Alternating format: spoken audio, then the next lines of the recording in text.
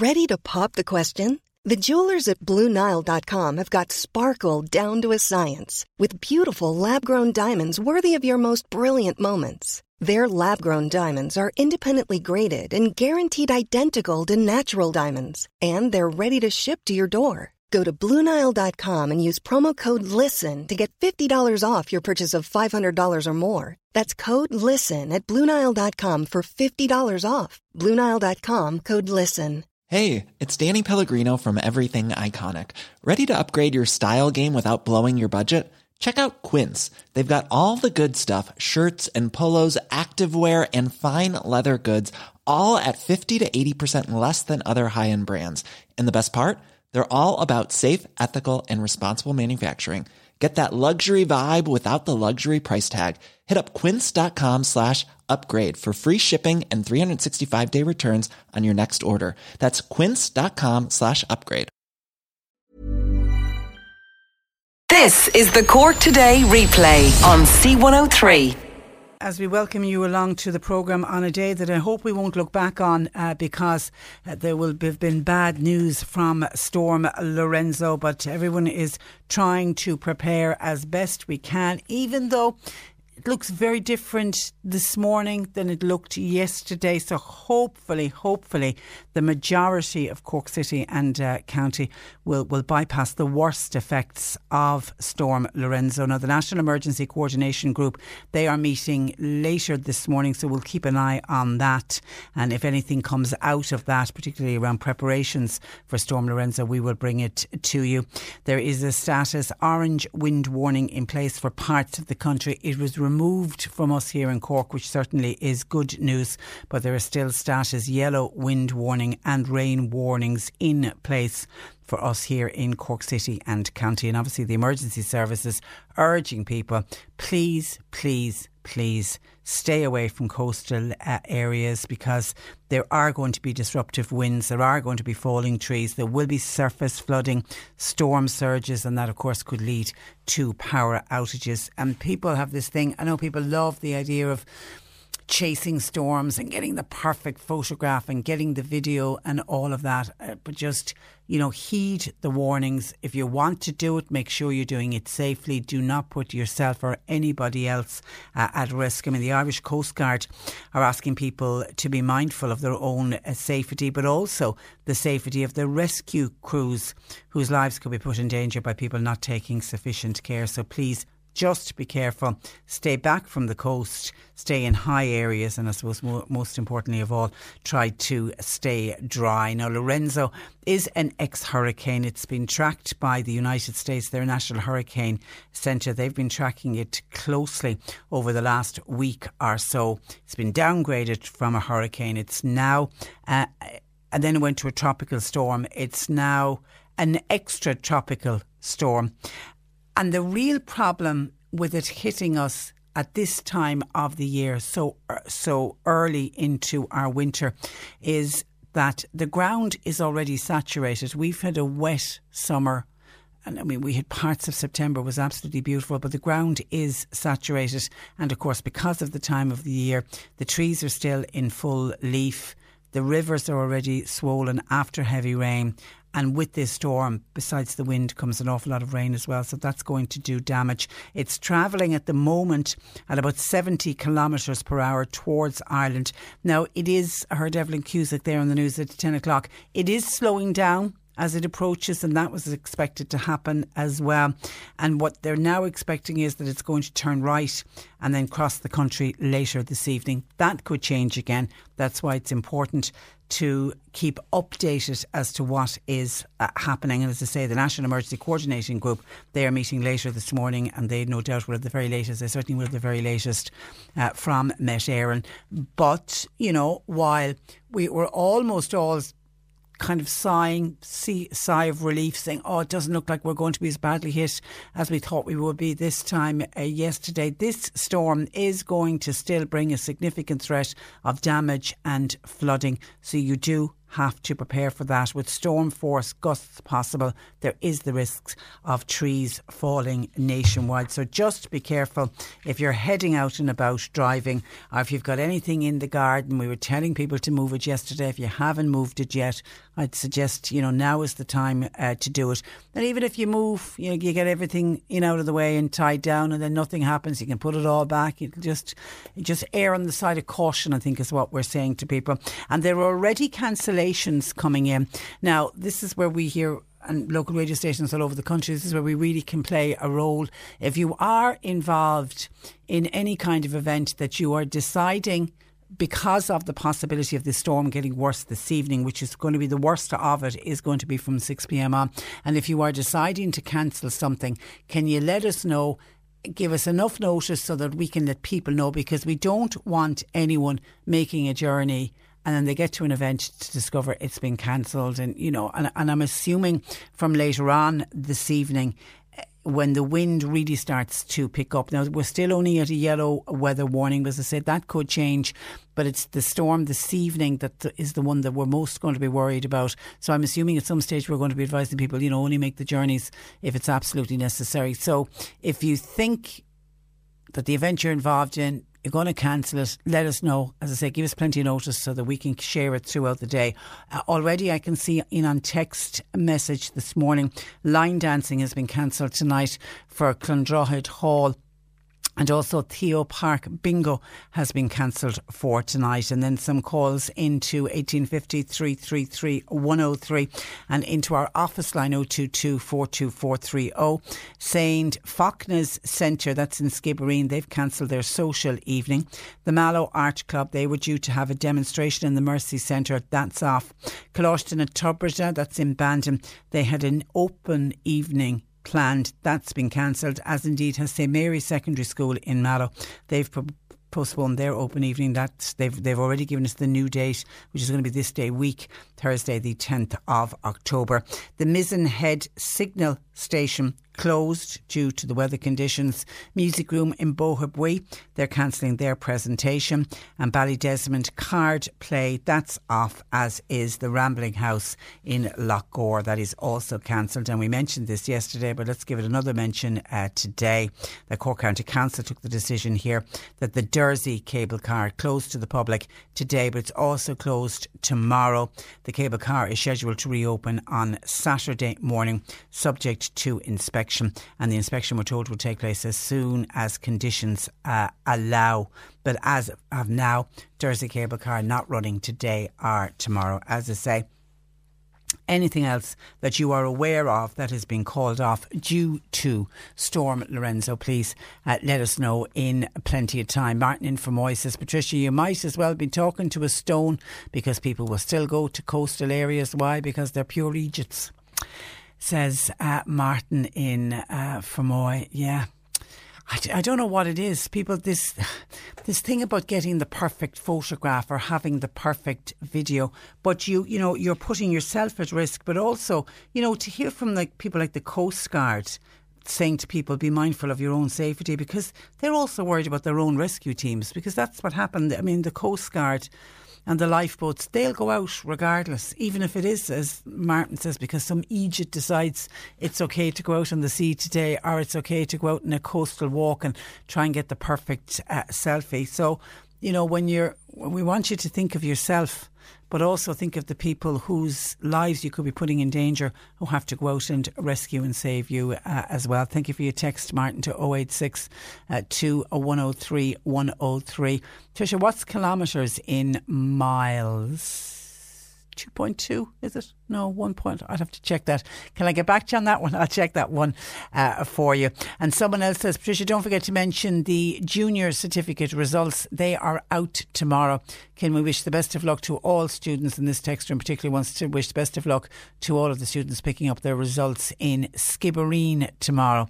And that comes in from one of the mammies in a wet and windy Skibbereen. So already some areas the wind is starting to pick up. I mean, certainly, I was up early this morning at about 6 and I woke to, it was quite windy, but then it kind of eased off a little bit, and you kind of get these gusts. It seems to be nice and calm. Next, it'll be a big gust of wind, but certainly we're expecting a lot of rainfall as well today. Now, coming up on the programme this morning, we are giving advice to people to help them lead an active and a healthy life in retirement. Now, we got a big reaction when we mentioned this yesterday from a number of people who themselves are retired. There was one lady in particular, I thought it was a gorgeous messaging from one lady who said since she's retired, so many places to see, so many things to do. She's actually now at a stage in her life where she looks back at her working life and wonders, how did I ever find the time to work? Which was a real positive message to get in. But then we heard from other people who said that the boredom can lead to depression, and that people really need to do something, and really need to do something for yourself to make sure that you don't become isolated because of retirement. And I think a lot of that has got to do as well is planning in advance rather than waiting for that day. Retirement day arrives and then you wake up the next morning going, gee, what am I going to do with the rest of my life? So we will be hearing also details of active retirement groups in the area, and we've got many wonderful active retirement groups that can really give you a reason and a purpose to get out of bed every day, and you can develop new skills and new hobbies. So we will talk about that. Now, budget is just around the corner. Budget for 2020 is Tuesday of next week, because budgets are earlier now. We get them in October, and I know it's always one of the complaints, and we will no doubt hear this complaint next week. If they decide to put anything up next week, if excise duty goes up, for example, on cigarettes, or if it goes up on the price of a pint, even though they haven't hit drink in quite some time, or they will often put up extra taxes on diesel and on petrol, and they'll make the announcement, the Minister will make the announcement, and it will come into effect from midnight on Tuesday night. And then in the same speech there will be an announcement, hopefully, about an increase in social welfare payments and in old age pension. And yet pensioners and other people living on social welfare will have to wait until the first quarter of 2020. It's normally in and around St. Patrick's Day. The increase is, nearly 6 months after the increase was announced. For a lot of people, they've nearly forgotten that there was an increase coming, but it doesn't come into March. And I know that always annoys people, and it's the same if there's anything done with taxation. In a positive front, there's always a wait. Anyway, in advance of the budget next Tuesday, we're hearing a call today about this is a call, this is not saying this is going to happen, to increase the old age pension. Now, the call is to increase it by €21 over the next 3 years. So to put a €7 increase per year for the next 3 years. I don't know if that's going to happen. I mean, the last number of years, the pensions, along with other social welfare, has gone up by €5. I don't know if we're even going to see that this year. But anyway, we'll talk about that on the programme today. We'll have a member of An Garda Síochána join us for this week's crime file. And then it's Thursday, so that means Jane Pickett, our resident vet, will be joining us in the final hour of the programme today. And talking of Jane, there is a wonderful pet story making the news. It's making a lot of the papers as well. It's to do with a dog that went missing in England. It's a terrier dog by the name of Xena. She was staying with a foster home in the Bristol area over in England, and the door opened one day and she disappeared, and she hadn't been seen since, and this was 6 months ago. Now, Xena was a rescue dog who had come from Bosnia, and it is believed that this dog had been very badly mistreated in her home country of Bosnia. So she was rescued by a crowd called Claws and Paws Rescue Centre, and they're based in Somerset, and she was placed with his foster family in Bristol, and things were going well. But in April, obviously a very, very nervous dog, having been mistreated and then having been moved from Bosnia over to England, still very nervous, still only settling in, and the door opened one day, she saw, go, I'm gone, and she made a run for it. So there was a Facebook page set up dedicated to trying to find this particular dog, and it took 15 weeks in total, but they've managed to capture this very, very nervous dog. Now, it included using technology such as night vision glasses, and they set up a very elaborate trap because she had been spotted near a place called Blaze Castle Park. She was spotted there in June, so they reckon she was hiding out somewhere around that castle. So they set up very elaborate traps, and then they went to a delicatessen and they got special sausages and special meatballs. £400 was what they spent on specialised food to try to entice the dog into the trap. And anyway, lo and behold, they managed to get her in the last few days, and she's now gone to a new... she's back with the rescue centre, and they're trying to get her ready for fostering again, and they're hoping that they'll be more successful this time round. But they went to huge lengths, and it's kind of one of those nice stories, because all too often in the newspaper and on social media we hear the stories of the mistreated animals, the horrible stories, the ones that I'm always saying whenever somebody rings in and says, did you see such and such a story? If it's to do with cruelty to animals, I can't even read it. I mean, it's the same with cruelty to humans, but the animal ones, I just find them really, really difficult to even read about. And all too often they get publicity. So it's lovely when you get a group of dedicated animal lovers like this bunch in this Claws and Paws Rescue Centre, who have decided that this dog is worth fighting for and is worth trying to find, and the lengths that they have gone to. So congratulations to each and every one of them, and here's hoping that Zena finds her forever home very soon and the dog will settle in. And I'll stay on the subject of forever homes, because this is actually a neighbour of mine called over yesterday with a poster of a missing cat. She had rescued 2 cats, and one of them has decided to go walkabouts. It is a ginger and white cat, and she has gone missing from the White Oaks area of Mallow. So the thought pattern is that she's somewhere in the Summerhill, Goulds Hill area. When she went missing, she was wearing a blue collar and has a little bell on it, and she's microchipped and all of that. But the worry is that the cat may have got locked into a shed somewhere or a garage. You know the way a cat will go wandering about, shed door open, I'll have a look in there, people owning it then close the shed door, and it's the time of the year where people are not in and out of sheds that much. So they've asked if I will give it a mention, in the hope that people in the general White Oak, Summerhill, Goulds Hill area, if you could have a look in your shed or garage, particularly the cat's been missing since last Sunday, particularly if you haven't opened your shed or garage since the weekend, if you could just open up the garage and the shed and just take a look and see, does a ginger and white cat run out? And if you've spotted any sightings of the cat, can you call 083 1585296? They would certainly be delighted to hear from you. 083 1585296. Maybe somebody has taken the cat in as well. As I say, is wearing a blue collar, but I imagine if a cat well looked after, it's a much loved, healthy looking cat, arrived on your doorstep, particularly one wearing a collar with a bell, you would know that it belongs to somebody. And I would like to think that you would try to have found out who owned the cat. I'm more going on the theory that the cat may have got locked in somewhere. Some of your texts coming in, this one made me smile. Pray for posties today. Posties are really adrenaline junkies and storm chasers in disguise. Ha ha ha.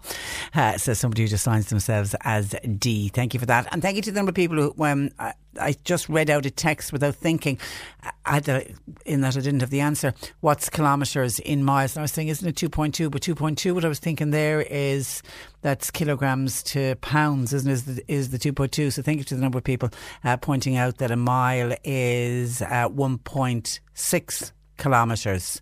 Is the equivalent of 1.6 kilometres equals 1 mile. Somebody else has an easy way of calculating it, is to multiply the mileage by 6. So 70 kilometres comes in at about 42 miles. And the actual conversion, when we were talking about this storm is travelling at 70 kilometres per hour towards Ireland, the exact is 43.4 miles per hour. So that's a good way of doing it, multiplying it by 6, coming out at 42. Thank you for that. Okay, a couple of cancellations. Hi Patricia, would you mention the band and set dancing classes cancelled tonight due to the storm? And on Tahir Padder centenary meeting tonight in Carriganimma, that is being postponed until next week. Okay, keep those cancellations coming, please. And here's a lovely text in from a listener saying, Patricia, welcome back. Thank you. I just want to let you know if there is any of your older listeners out there that are worried about the storm or the damage it might cause and could do with a little bit of help, or even if there's somebody out there that needs a bit of timber chopped or firewood brought in, anything like that in the Cantor, Castlemagner, Ballyclaw area, myself and my lads will be glad to help out. And it's help we're offering. We're not looking for any money. Isn't that the sweetest, kindest people are out there? Thank you for that text. Keep an eye on elderly neighbours and friends. Just call in, pop in, ask around, check to see, because even though we are hoping that we're not going to get as badly bashed by Lorenzo than we had thought we would be this time yesterday, there's been so much talk about this hurricane storm, tropical storm, that it puts fear into people, and there will be people listening because we've been talking it up so much on the media, not just us, all of the media have been focused on it, that people will be afraid to go out today. So just throw a check on elderly neighbours and friends just to make sure, have they enough bread and milk in. I did see a report in one of the papers that we here in Cork were one of the areas, I mentioned this yesterday, where there was a blitz on the buying of the bread. People did go out and start buying bread yesterday. So if you bought extra bread and you have an elderly neighbour, maybe check and see, maybe they didn't get to the shop and you might be able to share some of your slice pan with them. I was talking with Simon earlier about Halloween and the amount of Halloween decorations that seem to be out and about. Mary says, Patricia, I was in the Wilton shopping centre yesterday and there is a shop on the long side of Penny's. Don't know the name of it, but you can get anything you want in there. The shop is just full of Halloween items. So we do seem to be going down the route. The Americans are always great to decorate for Halloween, but it does seem to be like something that is taking on and is becoming popular in this country. And by the way, when we were talking about things that are going to be cancelled because of Storm Lorenzo, if you are flying out of Cork Airport or you're due to collect somebody from Cork Airport, can you check in advance? At the moment everything seems to be going according to plan, even though we have heard that the two Aer Lingus regional flights from Birmingham and Edinburgh, they were originally destined for Shannon Airport, they weren't able to land. They were diverted to Cork Airport and the passengers are being bussed from Cork to Shannon instead. And the first of our power outages has occurred. The ESB have been on to us to say they have a large fault in Clonakilty this morning, and this is due to the start of the arrival of Hurricane Lorenzo. Many homes and businesses are without power in the Clonakilty area.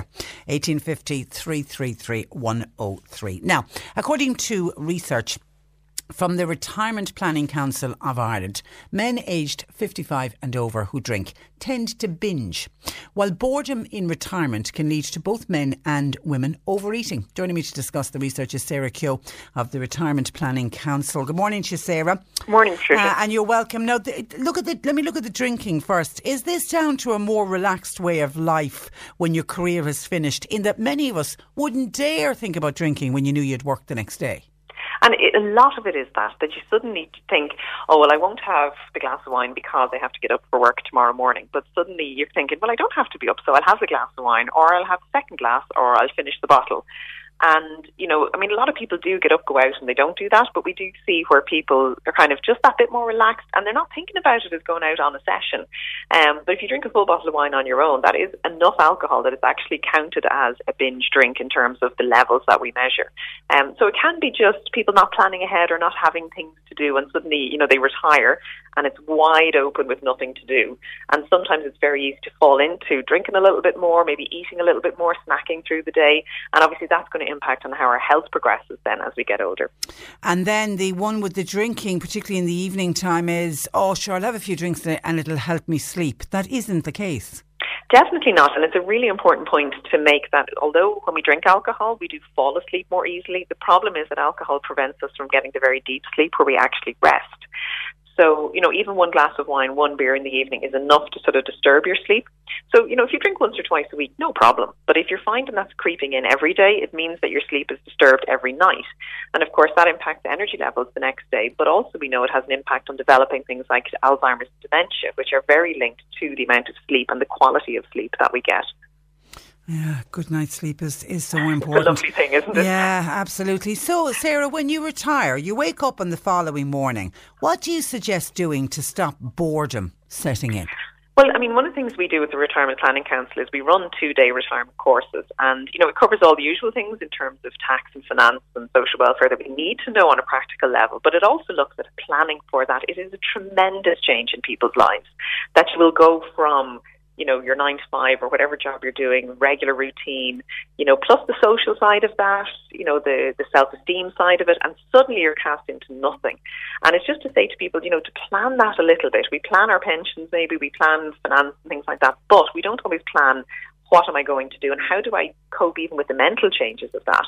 So a lot of it is, you know, that you have an idea around, is there a hobby you've always wanted to do? Was there a musical instrument you fancied playing, a language you wanted to learn? You know, did you want to actually do a bit of volunteering somewhere? Did you want to start a small business? And we talk to people about doing that, because what that means is you're not that person lost at home who ends up sitting, watching TV all day, you know, snacking every time they go in and out to the kitchen. And suddenly you have a person who was lively and fit and active is suddenly a year later, you know, looking old, which they shouldn't be. Yeah, I mentioned yesterday this very topic. We just didn't get to chat with you yesterday, but I couldn't get over the number of calls that we had in from people, including there was one gentleman who was making the point that it took couple of years, you know, the first 2 years he said everything was fine, and then he said suddenly he started to realise he was becoming very isolated, and he started to really realise he was suffering from depression. Wow. And he put it down to, you know, his circle of friends were gone because he had socialised with his work colleagues. He suddenly had no reason to get out of bed in the morning, and now he luckily saw the warning signs and started getting involved in things. And the number of people who suggested volunteering was incredible yesterday, and what they're getting from volunteering. And I mean, it's that, and I know volunteering isn't for everybody, but you know, if it's something that you can do, and I love, as you said, that he saw the warning signs, because it's so easy, and like people are kind of go, well, I've worked every day, I don't want to have to start getting up in retirement, and so I'd often say, you know, nearly take a 2-week holiday when you retire, but don't give up on life.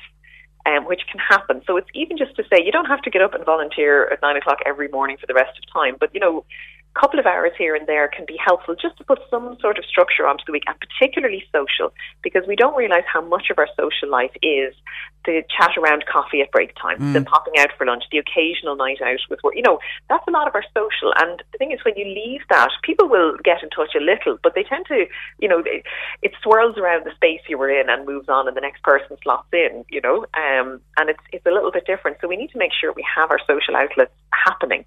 But we also need to look after ourselves, and a little bit of it is getting your exercise in, because, you know, I would talk a lot on the course around really health in retirement, because, you know, our average life expectancy now is 87. Great. And if you're retiring at 65, you know, that's kind of 22 years. It's a lot of living left to do. It's a lot of living, and you want to live healthy. There's no point kind of stopping and suddenly, you know, you're running into all kinds of problems. So you know, sometimes the exercise can build into a bit of structure and build into the social side of it, in that, you know, if you have to get up and go to your aqua aerobics class on a Wednesday morning, well, that's something. And then you might do your hill walking on a Saturday, or, you know, but really keeping the muscle on your body is crucial for keeping us independent as we get older as well. So it's partly your mental health, but it's also your physical health as well, that if you're just sitting doing nothing, you're going to get physically weaker, you're going to lose your muscle, and suddenly you're there, now you need a walking stick because your balance is gone, or you know, you can't do your supermarket shopping because you haven't kept the muscles in your arms going. And these are little things that build up and become an impact, but are so preventable. And planning your exercise, you know, your daily maintenance in terms of getting your walk or going to the gym or doing something is really important as well. And eating healthily and properly. Again, you're out of the routine of work. Yeah. One of our listeners yesterday was saying she had couldn't get over how much weight she had put on since she retired, and she said it's completely down to snacking, being at home, the fridge being there, cupboard, you know, the baking, the whole lot there. And she's now she's taken on a healthy eating campaign and has lost 2 stone. We were very proud of her yesterday. Perfect, sure. But healthy eating and planning your meals, and you do. I mean, you're a dietitian as well. Do you need to change the way you eat as we get older? No. I mean, it's the same rules apply. You still need the same nutrition. But as you said, what happens is a lot of us are in good habits at work, which suddenly fall right away when we stop. And people are, that wandering in and out to the fridge constantly can be a big issue with it. Now, some people actually thrive in retirement. They come out and they go, well, I haven't had time to exercise the way I want to, or I haven't had time to cook all the nice meals. And they just absolutely embrace it. But as you said, lots of people, that routine goes. And it's nearly like, you go on holidays and you mightn't be particularly careful, but then you come back and you get back to normal. But if you think of retirement as sort of a longer holiday, you don't have that cue to sort of come back and have a look at it. And obviously we want to get good nutrition in so that we keep our bodies nice and healthy as we get older. And there's no need to be perfect. Like, it isn't that you can never have the bar of chocolate or the sweets or even the odd glass of wine, but it's getting the right foods in the rest of the time, that the fruit and veg are coming in, and especially protein. The one thing that's a little different, and a lot of people don't realise this, is that you need more protein in your 70s than you do in your 20s. Wow. So this is the time that should actually be going up. This is the time when you actually need the egg at breakfast, or, a handful of seeds in your porridge for protein. So that older people need to be getting the protein in breakfast, lunch and dinner. And that's not... So you say protein at every meal? Yes, absolutely. Okay. Once you're just as you're getting a little bit older, we kind of go through our muscle a little faster. It turns over a little faster when we're older. So we need to keep the protein and the exercise so that we keep our muscle. Because our muscle is your walking, your standing, your balancing, it's your strength. And even if you think about muscles in your hands, this is you dressing yourself in your 80s, you need good hand strength. So you need to be looking. So, I'd often say to people, if you're finding it harder now to open jars than you did 10 years ago, that's a bit of a warning sign around your hand strength. And rather than going out and buying sort of a handy jar opening device, you need to actually go out and buy some hand exercise equipment and keep those muscles are crucial in your independence as you get older. Well done, well done. Good words of advice. Listen, Sarah, thank you for that. Enjoyed our chat. Thank you for joining us on the programme. Good morning to you. Bye-bye. Bye-bye. That is Sarah Keogh, who is with the Retirement Planning Council. 1850 333 103. Lines open. Hello, this is Eric Griffin. Join me Monday to Friday between 7 and 8 for some great songs on C103 Anthems. And then... Hi there, Tommy Fleming here. This is Dominic Kerwin. Hello, this is Philomena Begley here. Hello, this is Robert Mazzell. Hi, this is Nathan Carter, and you're listening to Eric Griffin on C103. Don't miss Anthems at 7 and the very best of country and Irish from 8. Right here on C103. And please make sure that you've got batteries in for transistor radios and things, and that you've got your phone charged, because we're getting another power outage, this time at Kilbarry. That's affecting Dublin Hill and Whites Cross, and the ESB, of course, have already been on to us, say they've got a major fault in Clonakilty this morning that's affecting many homes and businesses, and a sneaky feeling it will be the start of many, because we are getting reports of quite windy conditions, particularly in the West Cork area. Please stay safe. 1850 333 103. Now, having just spoke with the Retirement Planning Council of Ireland, John Noel Cronin has contacted us to discuss active retirement groups. Good morning to you, John Noel. Good morning, Patricia. Thanks for having me. You're very welcome. Now, what active retirement group are you involved with, and how long is it up and running? Well, I'm involved with Active Retirement Ireland, and it's running for the last 30 years, and it has a national membership, I think, of around 25,000. Wow. And have they branches all over Cork? Yeah, we have branches all over Cork. Actually, it's divided into 9 regions, and we'd be the southern regions now, which would cover actually Cork and Kerry, and we have actually 3,000 members within that area. And what activities do you get involved with? Well, you see, this is the whole essence of Active Retirement Ireland. Is actually our purpose is to reduce isolation and keep older people independent, active and healthy. Okay. And I suppose our objectives really would be to encourage men and women to maintain their independence, to promote a more positive attitude to ageing and retirement, and to enable retired people, I suppose, really to enjoy a full and active life and to advocate for them.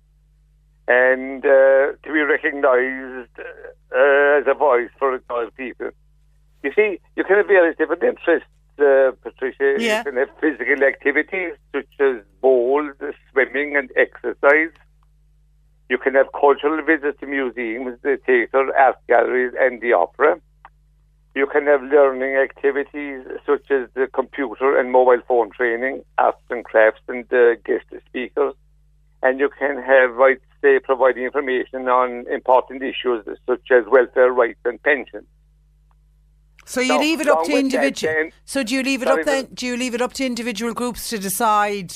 You know what a group in West Cork might like to do could be completely different to what an active retirement group in North Cork might like to do. Well, and I suppose that's the great thing about it, that each area has great independence. I just mentioned Mallow, for instance. Okay. There are 120 members in Mallow, and they do active aerobics there in Hibernian, we'll say, certain days of the week. They've organised, we'll say, for instance, they're going to Killarney to the Christmas Cracker, the pre-Christmas Cracker in the Gleneagle Hotel on the 18th of November. Yeah. And they're involved with art and computer courses and general interest walks, etc. So now somebody in West Cork then could be doing something very, very similar. Yeah. But there's no hard and fast rule to say that, look, what Mallow is doing, Kanturk is doing. I know. And do members come from all different backgrounds and are all different ages? That's the great thing about it. There are no limitations with regard to what you were doing or what you weren't doing. We're non-political, and it doesn't matter what job you had in the past. You're very welcome to join at any time. And the great thing about joining a course is that you have full public liability insurance and travel insurance for any activities within Active Retirement Ireland. That's great. And when you contacted us yesterday, one of the issues that you really want to highlight is that men are slow to get involved. Well, I suppose, you see, Patricia, even though men join, we have a bit of a difficulty in getting them to attend, we'll say, meetings and to attend outings. Some of them come, but not in the same numbers as women. Yeah. But you see, I suppose really, you've opened up an exceptionally interesting debate with regard to what you do in retirement, because I suppose you've heard of the National Positive Ageing Strategy. Yeah. For the culmination of years of work by other people's sector, including the Umbrella Group, which is older and bolder, which was published in 2012. And you see, that strategy, as far as I can remember now, it outlines the responsibility of every department to make Ireland a better place for older people to grow up in. And you see, I'll just give you one instance now. If you think about the retirement pension, for argument's sake, is $243.30 per week, right? Yeah. And the actual living age is set up by a living technical group, and that's actually €12.30 per hour, which is €492 for 40 hours a week. So you can see the great difference there, that somebody retired might be completely dependent on a pension of $248.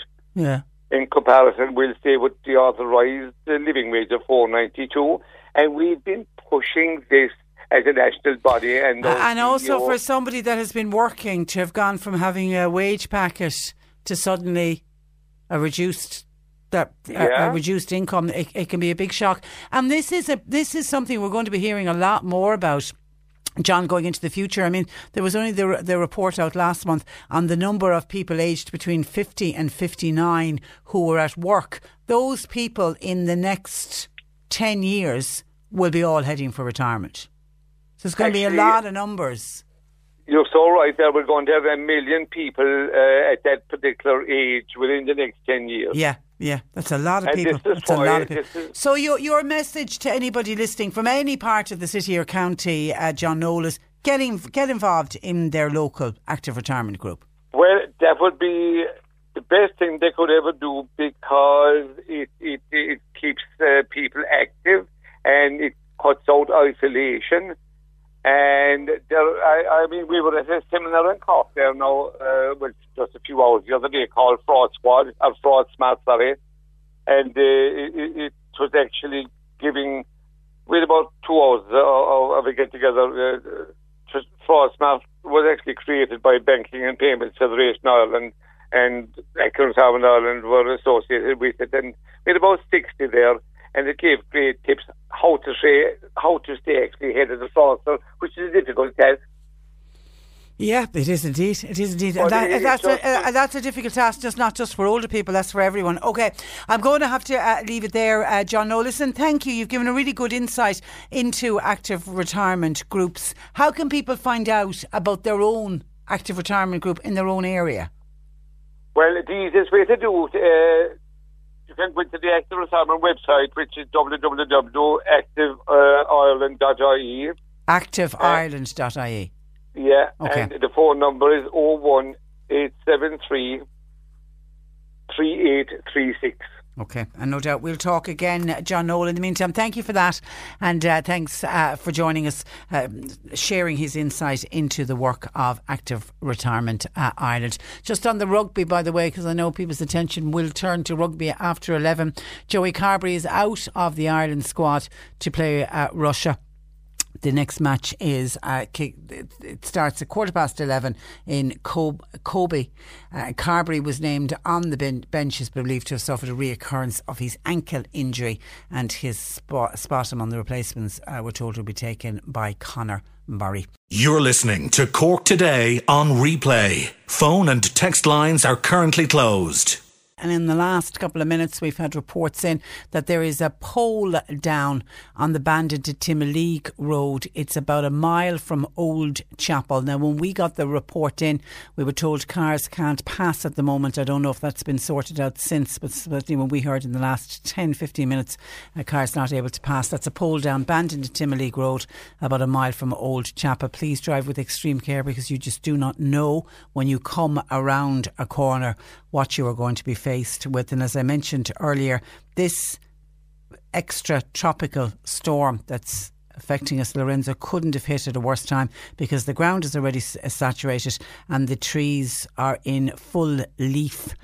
So for some trees, it's not going to take much to push them over, so you do need to be careful. Eddie in Mallow reckons that any power cuts that is caused because of a tree falling over on power lines, that the owners of the trees should be fined, and he wonders would others agree with that. I know when we come out of a storm situation, we will inevitably get calls in from listeners to say that now is the time, the calm before the storm or the calm after the storm, to go out and walk the land and see if any trees have been damaged. And I don't know, I've lost count of the number of times that people have said, why are landowners and homeowners who have trees as well in their gardens, why are they not, after a storm, looking to see has there been any damage done to that tree that could in the next storm then knock it over. But anyway, I don't know if people would agree with going as far as Eddie in Mallow believes, that if there's a power outage in an area and it's caused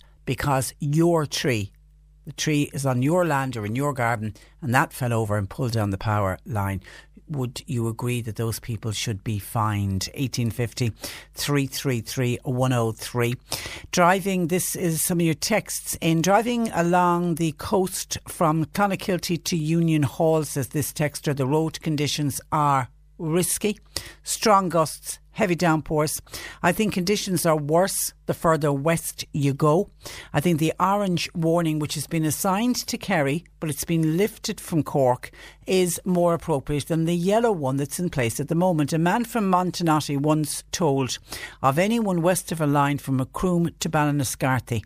Henry Ford was from Ballinascarthy, so that's why it was included in County Cork. I think the Met Service think that way geographically too. That's always the problem, and I think it was Evelyn Cusack I heard mention it, because of the size of Cork County. I always worry when we get a weather status for the entire county. I mean, you're right, when you look at what's happening in West Cork, it could be completely different weather to what's happening in North Cork, and yet it's all in the same county. And John Paul always has a thing about when he hears that there is a higher weather warning for Kerry and not for Cork. He's always saying, does the wind know where to stop? Does the wind know that that's the line between Kerry and Cork. And of course the wind doesn't know that, so I do think people in West Cork need to be very, very careful. And I think this listener is right. Maybe should be thinking that it's more of an orange weather warning than a yellow one, because it's kind of a sigh of relief when you see that it's an orange, that it's gone from an orange to a yellow. You think, oh, it's not going to be that bad. I think it's going to be a tricky few hours and into this evening time, particularly anywhere along the coast and anywhere along West Cork. And thank you to Margaret, who sent in a lovely text to say, Patricia, I want to say a special word of thanks to the kind gentleman on the road in Mallow this morning. It was at about 8:45 a.m.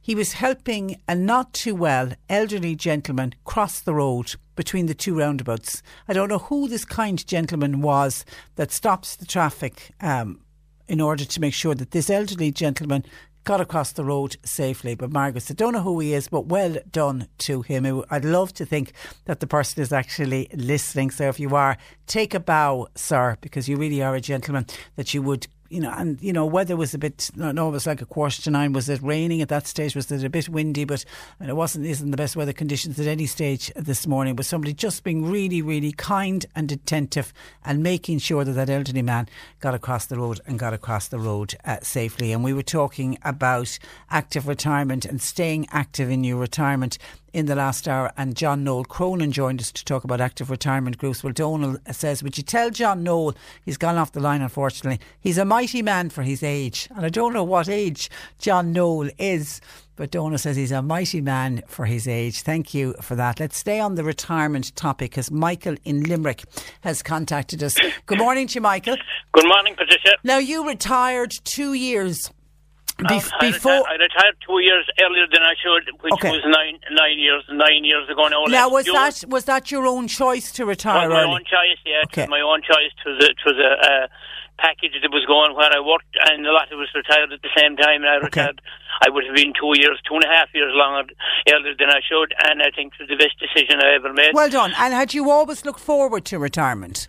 Well, I would you believe I never really had planned for retirement at that stage, because I was leading a very active life, which I still am, and as you know, working in a factory, you had built up a huge base of friends, and you had the camaraderie every day.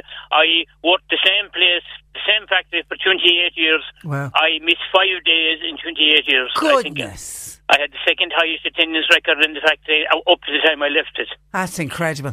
So you make this decision to retire and retire early. Well, a package came up at the time in a kind of restructuring, which is happening regularly at the time, and I decided I'd take it, because I said, at what I was getting, to take the package, I would never get it together if I waited till I retired. So that was my main reason for doing it. What's good about retirement?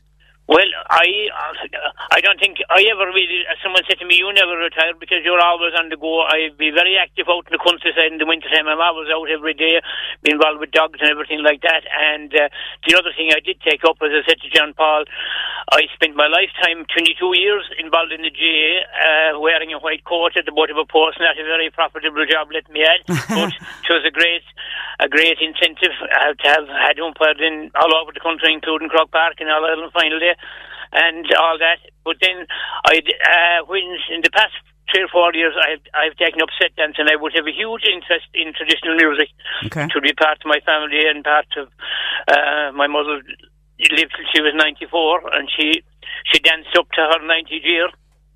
So I suppose maybe it's coming from that. But I think listening to your programme both yesterday and again today, I think that type of activity is wonderful, because you're meeting a pile of new people, and your exercise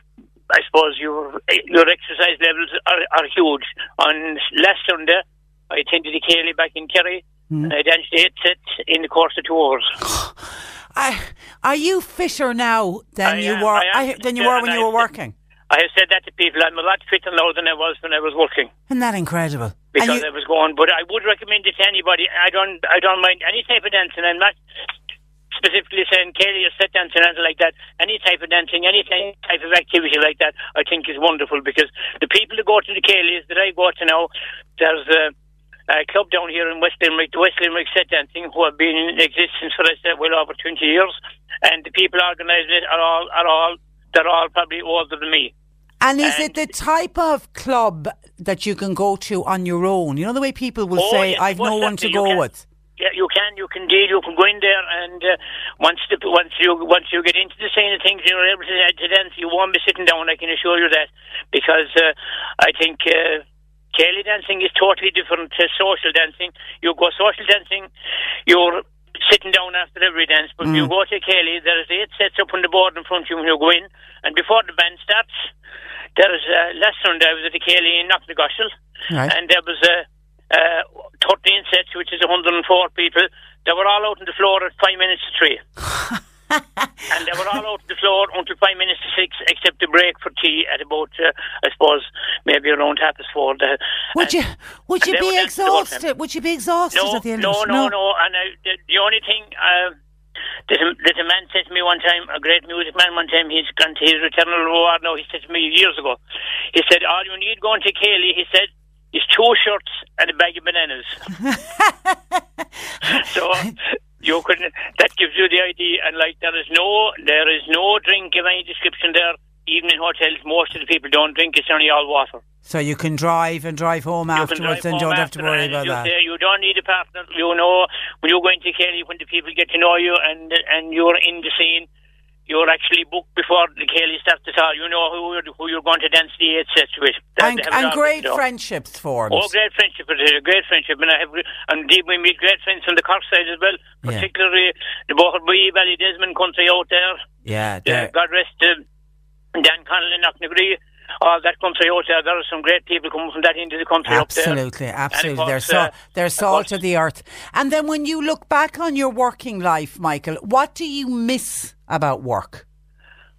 I suppose at this stage I don't really miss an awful lot because I suppose you would miss the I suppose the camaraderie with the different people because the different times like people drift away and as your previous speakers today I was listening to on the radio, people. You know, you lose some people that time. People you work with, you wouldn't meet them. The unfortunate thing about it is that you could be now meeting people at funerals, which it can be sad.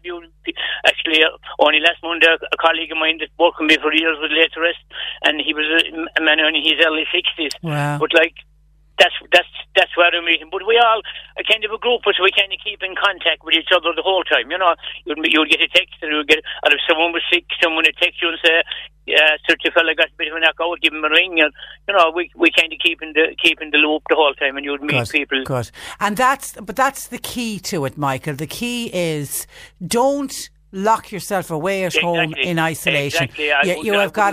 You have to get out there and get involved. Right. I'm on the road every day. I have a small blue van, and I'm probably known everywhere from all over the place. Michael in the blue van. Well, listen. Around. What's it like in Limerick? Is it windy? It's just starting a bit to get windy now. Okay, it's not so bad yet, but it's starting now. Okay. It's starting now. I'm down here now between Newcastle West and Skeeton, and it's just getting a bit windy now. But hopefully we're very close to the west coast here. You're not too bad there in Goulds Hill. You're up high. Yeah, that's true. Listen, you mind yourself in that blue van. Great to talk to you. God bless. God bless. That is Michael in Limerick. And I'm just getting reports in that electricity is coming back in Clonakilty, Ardfield and in Shidani. Power has now been restored. So well done. And can we just remember the ESB crews that go out in atrocious conditions to reconnect us when we do lose power in weather like this, and we think of all of them today. And can I also, by the way, when I'm mentioning Clonakilty, because they had that major power outage that we mentioned in the last hour, well done to O'Donovan's Hotel in Clonakilty, because we were getting calls in that they had offered their hotel. Now I don't know whether they still had power or they had generators, I don't know, but they were offering the service to anybody that needed electricity. You know, I'm assuming to charge up phones and whatever. And if anybody wanted to use the hotel for power, they were offering that service, which was a really, really fantastic act, and doesn't surprise me from Dean O'Donovan and the rest of the gang. They're a fantastic hotel, and it's what community spirit is all about. They'll always be first out to help if anybody finds himself in a spot of bother. But well done to O'Donovan's Hotel for that. But good to know that Clonakilty back up and running with their power outages. Someone else says, when I'm speaking about power lines down and that pole being down in the Bandon area, someone says, here we go again. When will the ESB networks ever start to bury the lines? Yeah, I mean, that's the obvious solution to it. If you had all the lines buried, we wouldn't be having these issues. But it's a cost thing, isn't it? It is more expensive. And until we bury all of the lines every time we have any kind of storm activity, and with global warming, we're going to see more storm activity. We're going to see us getting the more tail ends of hurricanes that we never got in the past. But this is all to do with climate change. And while that continues to happen, we are going to see more power outages for sure. Anne says, Patricia, you've just been talking about set dancing. We have set dancing in Upper Glanmire. It's on every Wednesday night and the crack is absolutely mighty, says Anne, who was listening to Michael in Limerick talking about set dancing. So there you go, Upper Glanmire, if you want to go along on Wednesday nights and take up a little bit of set dancing. C103 Jobs. Part-time office person is wanted for a busy plant hire and quarry that's in the Killavollen Shanballymore area. Butcher, fresh meat counterhand wanted for Eurospar store, that's in Skibbereen. While Blarney District CE Project, they've got a vacancy for a secretary. It's at Inishgara Community Centre. And a plasterer wanted for site and private work around the Carrigaline area. Now it's inside and outside work. You'll find all the details and more job opportunities by going online now. Just go to c103.ie/jobs for more. This is C103. This is the Cork Today replay on C103. Cork Today on C103. Call Patricia with your comment. 1850 333 103. With Budget 2020 to be announced next Tuesday alone, the charity that supports older people has called for the state pension to increase by €7 every year for the next 3 years. Joining me from Alone, Sean Moynihan, the Chief Executive. Good morning to you, Sean. Good morning. You're welcome to the programme. Do you feel that some people believe that older people, especially those living alone, have all of their financial needs met by the state pension and that they've been sort of well looked after and cushioned? I think what I'd say to you is I think it's a great question, because I think perceptions and reality can be two very different things, do you know? Yeah. But for us, we did a launch on this, and appreciate the time this morning, the other day. And what was powerful was older people telling their own stories. I think it's 44%. So let's just say around 50% of older people, their only income is the state pension. Now, people sat there and told stories about, I paid my life insurance the other day. One man told a great story. It's a very simple story. I paid my life insurance yesterday, which was $25 a month. And he said, because leaving a small amount of money, and I've been paying it years, and the amount of money to bury me. But that meant now I'm 3 days away from the next pension day, and that means I have to make choices around what I eat, how I eat, food, all of these different things, transport. And I think the state pension is at a level where you can live on it, but I tell you, it's like the minimum wage. It's survival mode, and if something goes wrong, your health, your welfare, death of a spouse, all of these things, or a partner, ultimately is it can be very difficult for people. And what we want it to be is around 35% of the average earnings, and we should work towards that, because the luxuries or the way we live is built on the contributions and the 40 years or 50 years of work of other people. Yeah, and some of the people you would deal with, Sean, I mean, they're really finding themselves in financial hardship. I mean, it's hard to even think about an older person having to think about, what will I be able to eat? Yeah, and I think the thing for us is that, like, this is the reality of what the state pension is. And people, you know, the word we always think with older people are stoic. They get up and they get on with it, and people have frailty and they keep going. And this is a generation that are really good at budgeting. So we've got to realise that there are great stories out there. It's Positive Aging Week, right? Yeah. And there is great stories out there of older people still abseiling and running businesses and looking after grandchildren and all of that. And that's absolutely true. But it's not just one big group. Like younger people, like middle-aged people, there are many different stories out there. But what we have is around finance. The three biggest thing people come to us is health issues and loneliness and social contact issues, housing issues. And it's the state's figures, around 800,000 older people struggle to maintain their houses. Now, these people most of these people own their houses, but because the income they have is, right, people retire at 65, might have a small nest egg, but at 75, 85, maybe their health, their welfare, death of a spouse, they're in a much different situation. And actually, our old can be the ones that are struggling the most. That death of a spouse, Sean, can be a huge one. I mean, obviously, there's the whole psychological and emotional side of losing a life partner. But financially, if they have been both living on the state pension, that pension gets halved.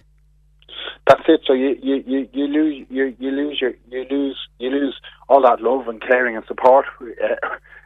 Over so many years, one can only imagine the loss of that.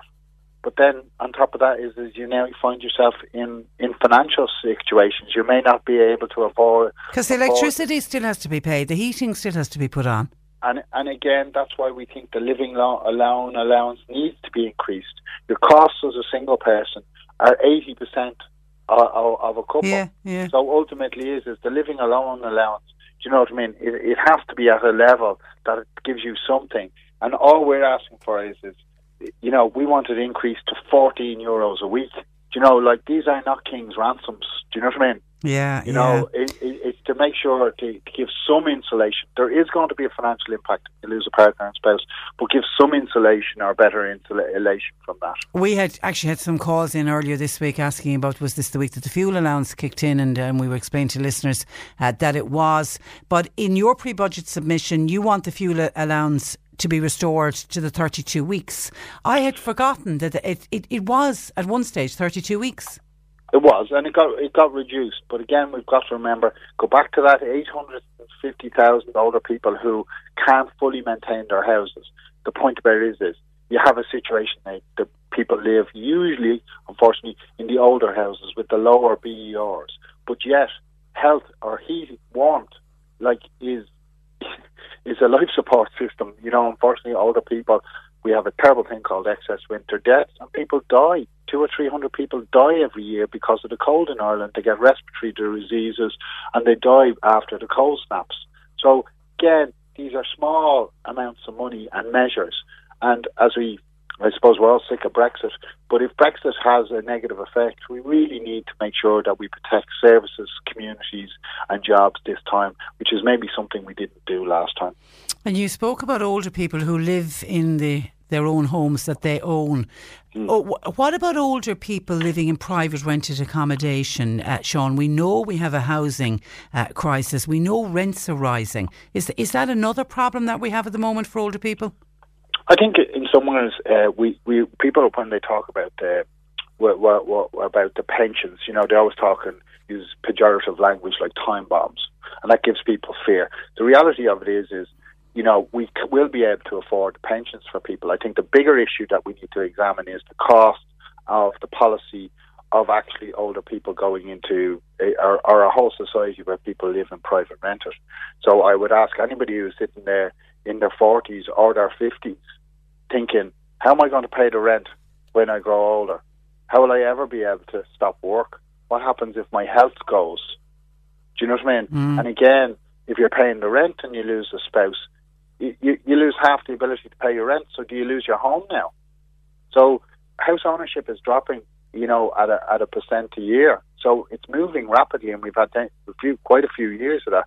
So I think for us is we've had over 200 older people, and I only have the stats. I only looked them up for Dublin. But what happens in Dublin, a bit like what happens in America or England, tends to happen in Dublin, and then it tends to happen rurally, and we can see the rent pressures starting to get into rural communities now. Right? Yeah. What happens? We've had over 200 people on notices to quit. Now, that is where a landlord legitimately sells the property. But what happens when you're 70 and you've been living somewhere 15, 20 years? I mean, and we're not a homeless agency, right? But that's where, but as a non-profit, as a charity, what we do is follow the needs. So we provide housing. So we're providing supports for these people. So we're looking for new homes.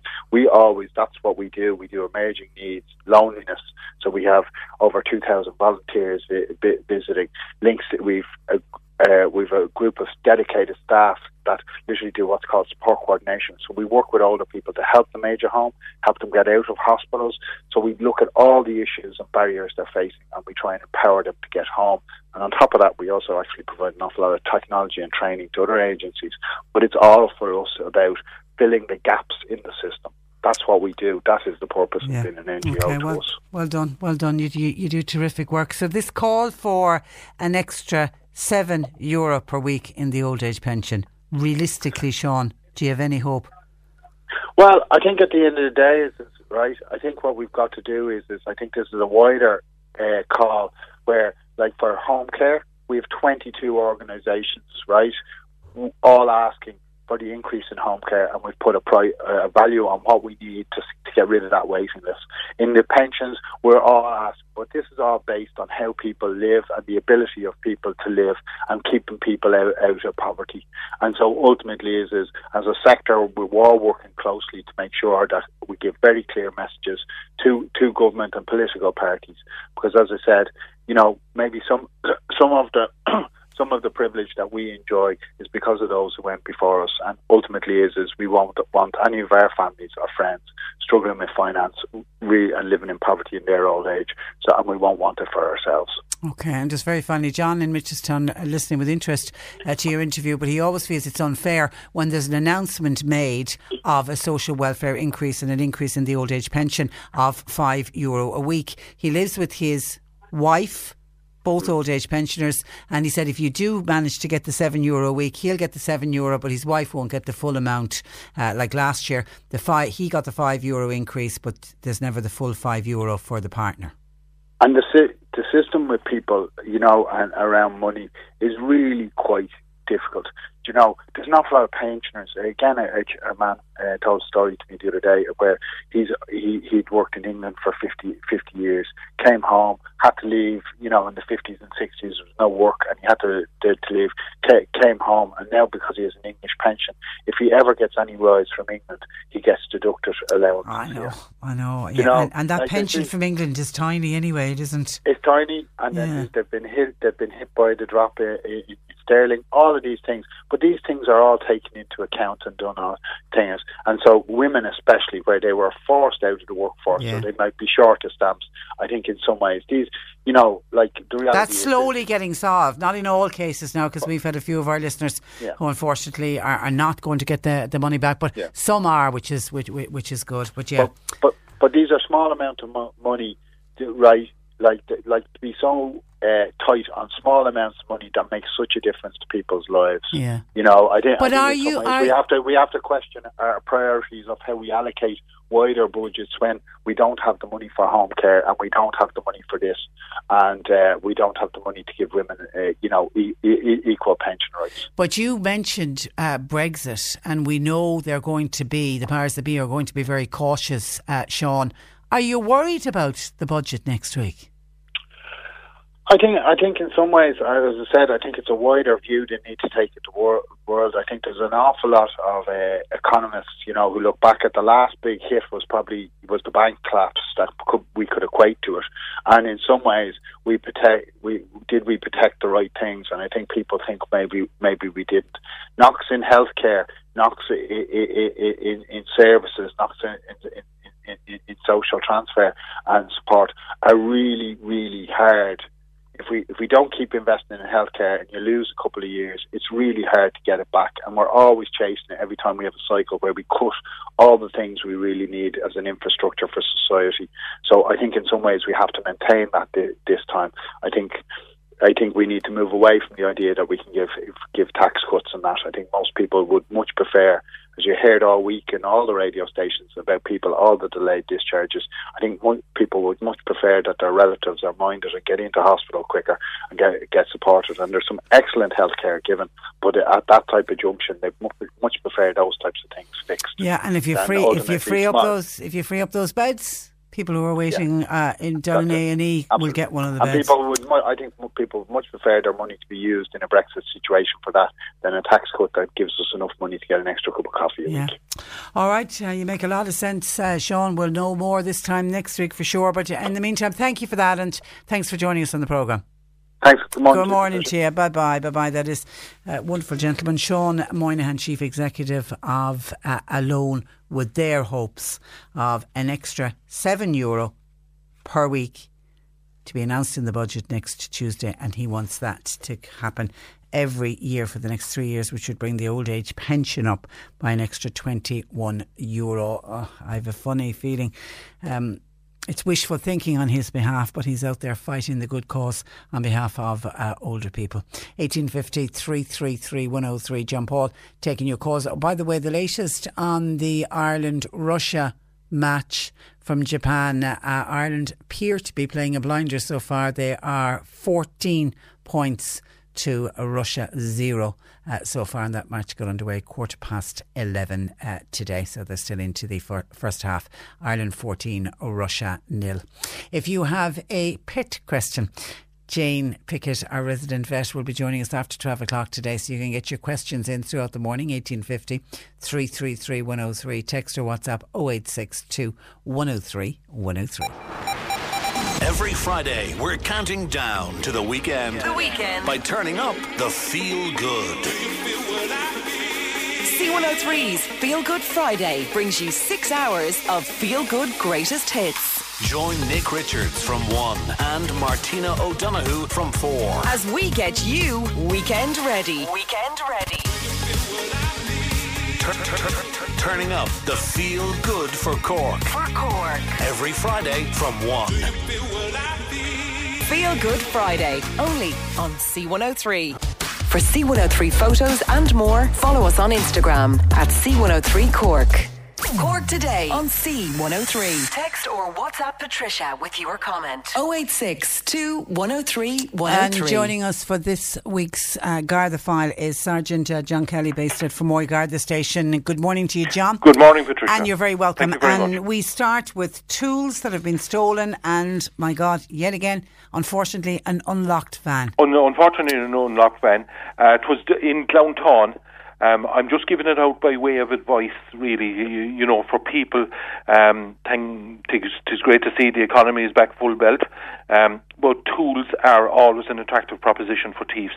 You know, in this case, as I said, it was an unlocked van, a couple of grand's worth of tools, something that could turn up at car boot sales afterwards. Are they easy to sell on there? Oh, easy to sell on, easy to sell on, you know. Okay, so lock your van. Unfortunately, people aren't asking the question, why are new tools for sale? Yeah. And particularly when you see a lot of them now are very good makes, like the Valt, and that, you know, that generally the guys have them a lot of the time are commercials, you know, fellas that are using them. They're like the John Deere of the tool world. You know, it's the contractors will be using them primarily, you know. Stop and ask yourself the question, you know, why are new tools for sale, or almost nearly new tools for sale, you know? Because if you could stop the demand out there, you know, maybe you can... Stop the theft? Yes, exactly. Okay. Bit of a mixed bag, few different things, different types of crime now. Last Friday... there was one there, and again it's serving just to illustrate the type of crime. I've noticed in a lot of shops, I've noticed in a lot of takeaways, you know, if you're at the cash register, very often the person that's looking after you, their mobile phone is actually just inside the cash register, easily accessible. This happened last Friday at a busy takeaway there in Mallow at about 9 o'clock. The injured party was working in the fast food outlet, had the mobile phone stolen while serving a customer. The phone was left behind the counter. You know, so for staff, you know, please make sure that their phone is securely kept in a non-public area, you know, that you can't just reach in and get it. And we've all seen that. I've been in a shop and I've seen, particularly younger people, they seem to be almost glued to their phones. Of course, they'll put the phone down, and it's very easy for somebody who wants to be unscrupulous, pick up the phone and it's gone. Absolutely, yeah. Okay. The next thing I have, and this was last Sunday, where an online purchase was made from a business by using an old card, an old debit card number was used to make an online purchase. It still seemed to activate. So it would appear that the person, when they got the new card, didn't dispose properly of their old card. Okay. You know, now we're advised, you get a new card, you chop up the old one, you use the scissors, put it through the microchip, you know, dump it in, it's no use, but I mean, just make sure you securely get rid of it. Online fraud, you can definitely see there's quite an increase really in it, you know. Here's one where an 83 or 84-year-old man was targeted in the Middleton area. They rang him first at 10 o'clock in the morning, and they contacted him by persons that they were said they were from Ayr. They deceived the injured party into believing that his personal and bank details had been compromised. They then asked him, they got him to believe that Europol had identified a culprit and they needed his help by transferring money into a Romanian bank account in order to make an arrest. So there was quite a substantial amount of money transferred to a Romanian bank account.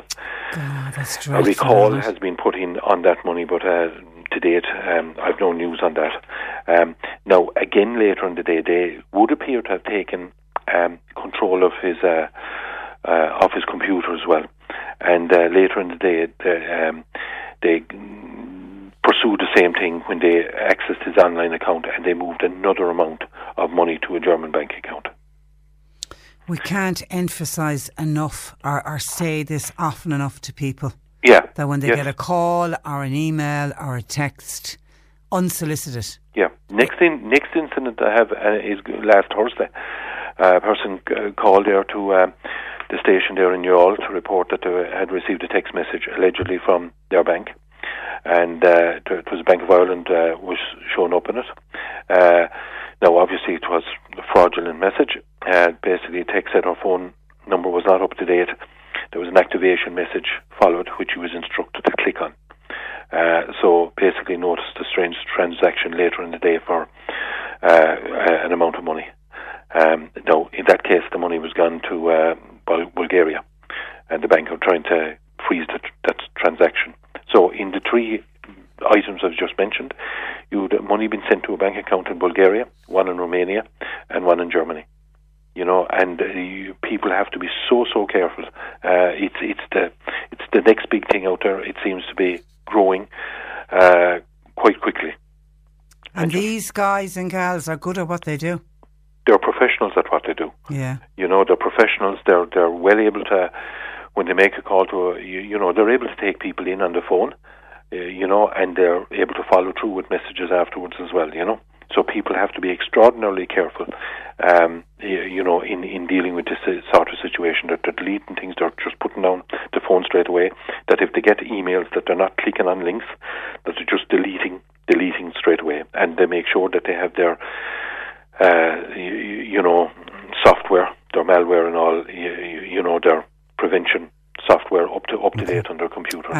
And talk to older relatives and just to make them aware, because just need to be careful who they trust. It's awful to think that we've to say to old people, be careful who you trust. Absolutely. But that's exactly the messages. And I've said to people, before, we have two front doors to worry about now.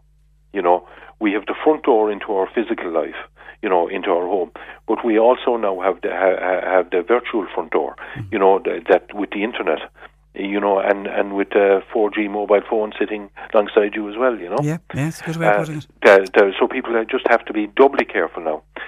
Just a final word for people, beware, storm warning in force, just watch their driving. Don't know how bad it's going to be in this area. It's going to be later on, but for people to be very, very careful, particularly on roads where there's tall trees and that. And, quite a lot has been said about it already, but just for people, just be careful and only make very, very necessary journeys. Expect the unexpected, I think, is the best one when you're out and about. Listen, pleasure as always, John. Thank you for that, and thanks for joining us. Good morning to you. That is from Fermoy Garda Station, Sergeant John Kelly. You're listening to Cork Today on replay. Phone and text lines are currently closed. Can I wish the best of luck to everybody involved in the Irish Wheelchair Association in Mallow and say congratulations to them. They won an Irish Healthcare Centre Award on Friday night for their drama project, A Pot of Spuds. It saw the group write and perform their own play in conjunction with the transition year students at St Mary's School in Mallow. So everybody take a bow, everybody with the transition year pupils at St Mary's and also the Irish Wheelchair Association. It is a terrific win for them with their project A Pot of Spuds. Now, some of your calls coming into the programme. Firstly, reaction to our piece with Alone.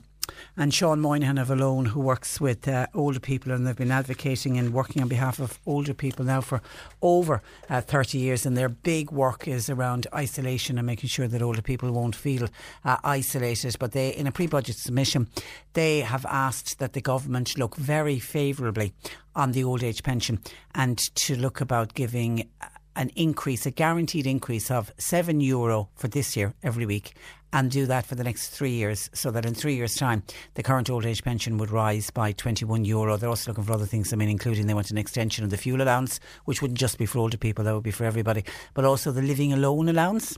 They're looking for that to be increased, not, as Sean said, by King's ransom, but they wanted to go up by €14. And Sean talking about, and he works and deals with older people all the time, that some older people find themselves in, real financial hardship. They're on this fixed income and everything is okay, and they're very frugal about the way they live, but everything's okay until something goes wrong and there is an additional bill in, and that can be the tipping point for an old person. And to hear him say that he meets with people who have to make a decision on whether they're going to be able to eat and what they'll be able to eat over the next few days because they simply have no money. And these are older people who in many cases have worked so hard all of their lives. I just think it is heartbreaking to hear stories like that. Well, not everybody feels the same way about older people, including John in Cove. Now, I don't know from Adam what age John in Cove is, but I am assuming from his comment to John Paul that he is not an old age pensioner, because he feels, having listened to me talk to Sean from Alone, he feels that the weekly benefits to older people should be cut in half, and that the benefits to older people should be taken away and instead give it to families and households who are struggling to raise children. John says there are young families who are trying to buy houses, they're trying to start families, and we've already, only this week on the programme, spoke about the high childcare costs, so I'm assuming that's what John is talking about. He reckons that he knows a lot of older people who hoard their money, and then after they pass away they leave all their money to the church or to some other kind of a religious organisation. He says that needs to stop, and we need to take from the older generation and give it to the young people who are raising children and trying to send them to school. That it's that younger generation of parents who are struggling, be it the ones who are working or the ones who are living on social welfare. They are the ones that are really struggling at the moment.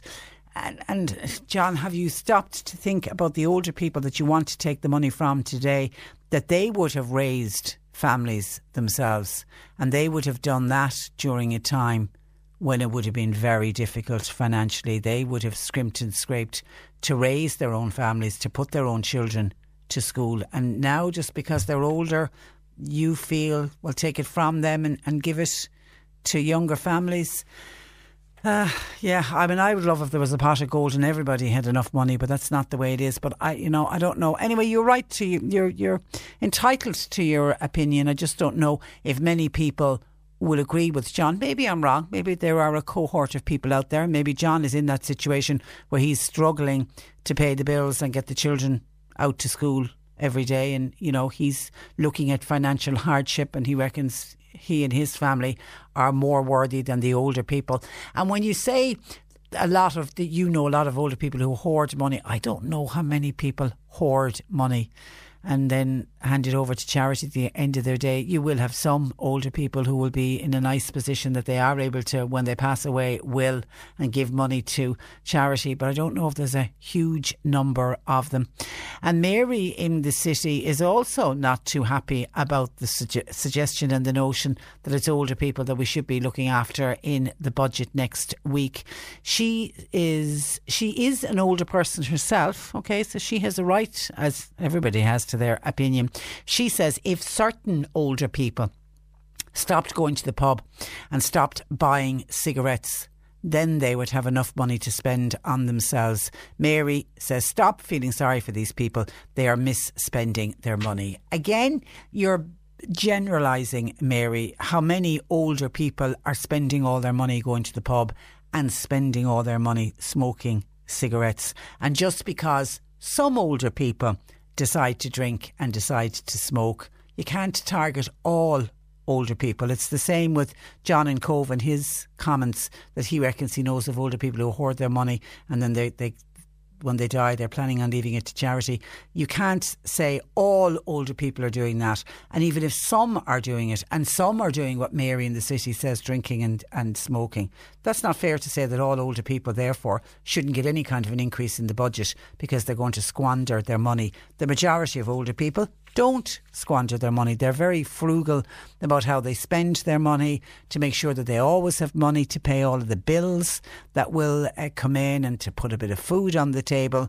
And as I say, you listen to somebody like Sean Moynihan from Malone, who works with and deals with older people on a daily basis. He sees it at the cold face. He's seeing older people who are cold in their homes because they've got old houses. They haven't got this big pot of gold in which to do up their house. They're doing their best to try to pay for the fuel bills, and they're doing their best to try to put food on their table and into their bellies every day. So I think you're wrong. You're entitled to your opinion, but you're wrong to generalise all older people like that. 1850 333 103. We also, when I was talking with Sean, spoke about the problems we've been having with the old age pension and that ruling that was brought in 2012 by the then minister, who was Labour's Joan Burton, and she'll never be forgotten for it, I can tell you that. And it affected people when they went to get their pensions, and in the main it affected women who gave up to raise children or who gave up maybe to look after an elderly relative, and then when they went to get their state pension, their contributory pension, they were of the view that they had enough stamps, and when they went to claim it they discovered they didn't, and they ended up getting a reduced pension, and they're down, I think it's about €50 a week. Like it's a big enough chunk of money to be down every week. Now it's been sorted out, and a lot of people now are getting their money backdated and they're getting their pension put back up by the €50 a week. But unfortunately, not everyone is getting the pension restored. And a listener has said, my wife is short 50 credits for the contributory pension. She cared unpaid for my parents, who one had cancer, one had dementia, and she did that for over 6 years. She also raised our children as well. And now when it comes to the time where she's claiming for her pension, she's short by 50 credits. I'm still working and probably will continue to work part-time after 67, and she is not now entitled to a pension. Well, yeah, I know, as I say, some of them were, get that double checked, get it looked into, because they were changing it and they were allowing people to get credits for the time that they spent looking after older parents or for the time that they spent looking after children. So, if you get a no, appeal, and just see, particularly if she's worked all of the other years and you're of the view, to be only short 50 credits, it seems like a very small amount indeed. Thank you for your text to 1850 333 103. Helen is on line 1. Good afternoon, Helen. Well, sorry if I pressed the button, it would help. Good afternoon, Helen. Good afternoon, Tricia. You agree with John? To a point, I do, really. Because I think at the moment, people I know now, they have their fuel allowance, they have living alone, they have their basic 247 or 8, which adds up to roughly 280. Now, they would possibly own their own house. They would have family near that would be very good to them. And I really think a lot of the money at the moment should be geared towards younger people trying to get a house as such, because at the moment I know somebody that went for a mortgage, has a professional job, and his mortgage would only be roughly about 170, which means at the moment on his salary he can't think about a house really. Yeah, it's and impossible. He won't qualify for any council or any of the other houses. But there's a lot of older people.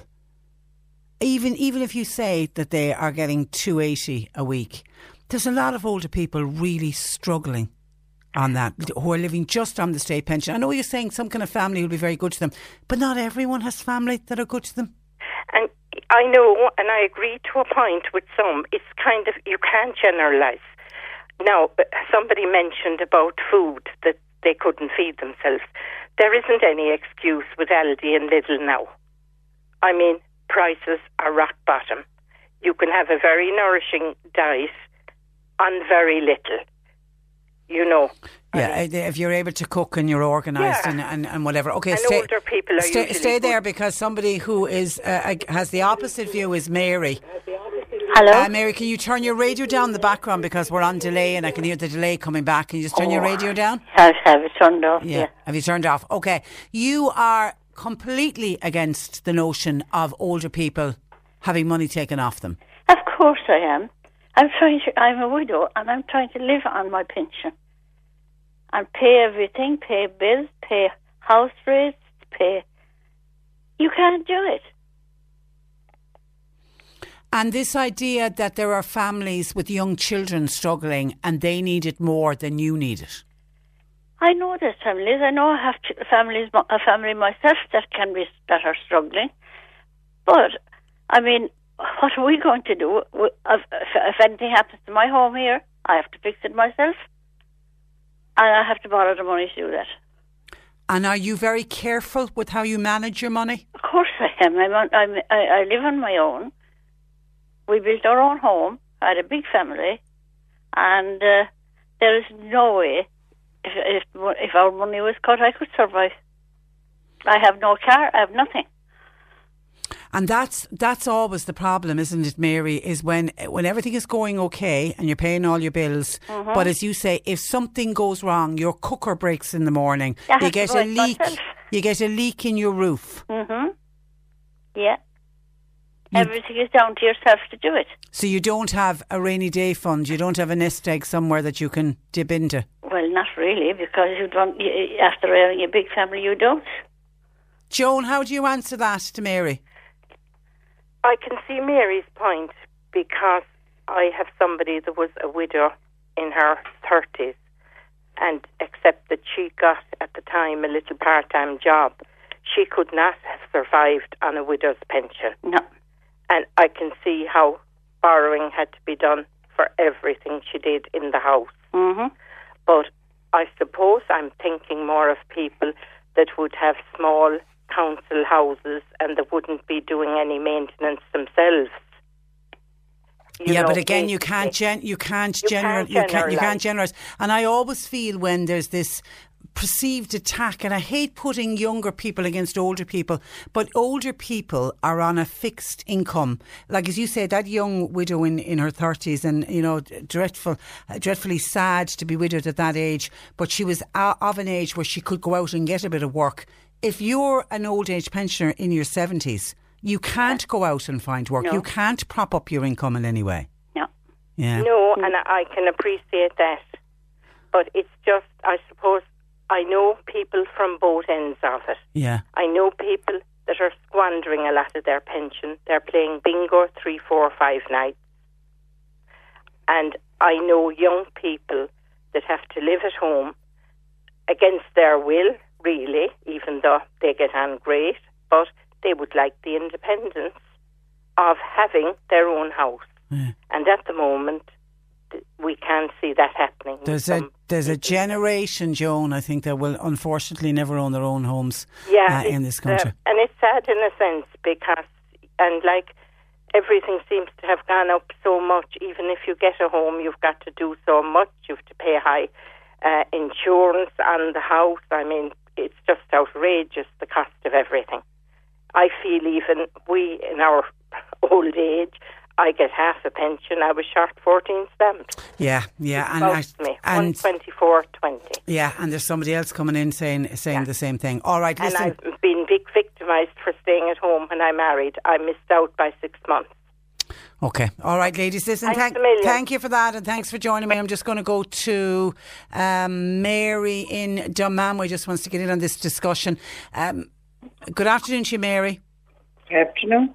Now, what's your view on this argument of cut the old age pension, give it to the younger families? They're struggling to pay mortgage and put children to school.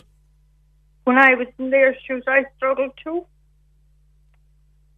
You raised your family. Yep. And just because I missed work for I suppose 10 years or 11 years to rear my children, and when I went back to work then, I didn't qualify for my full pension.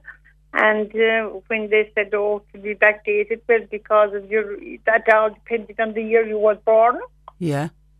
And they also told me men that applied for their rebate in that as well. And she said men should not, the girl that I was talking to said men should not apply for it. It was the women who were in during the caring for the children and that. But I heard of people that did get it.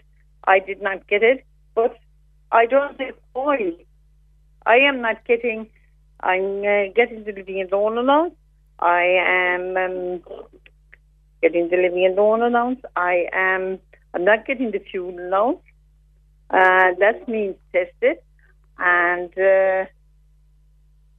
I have my tax to pay, my car, which is 16 years old, and it cost me £400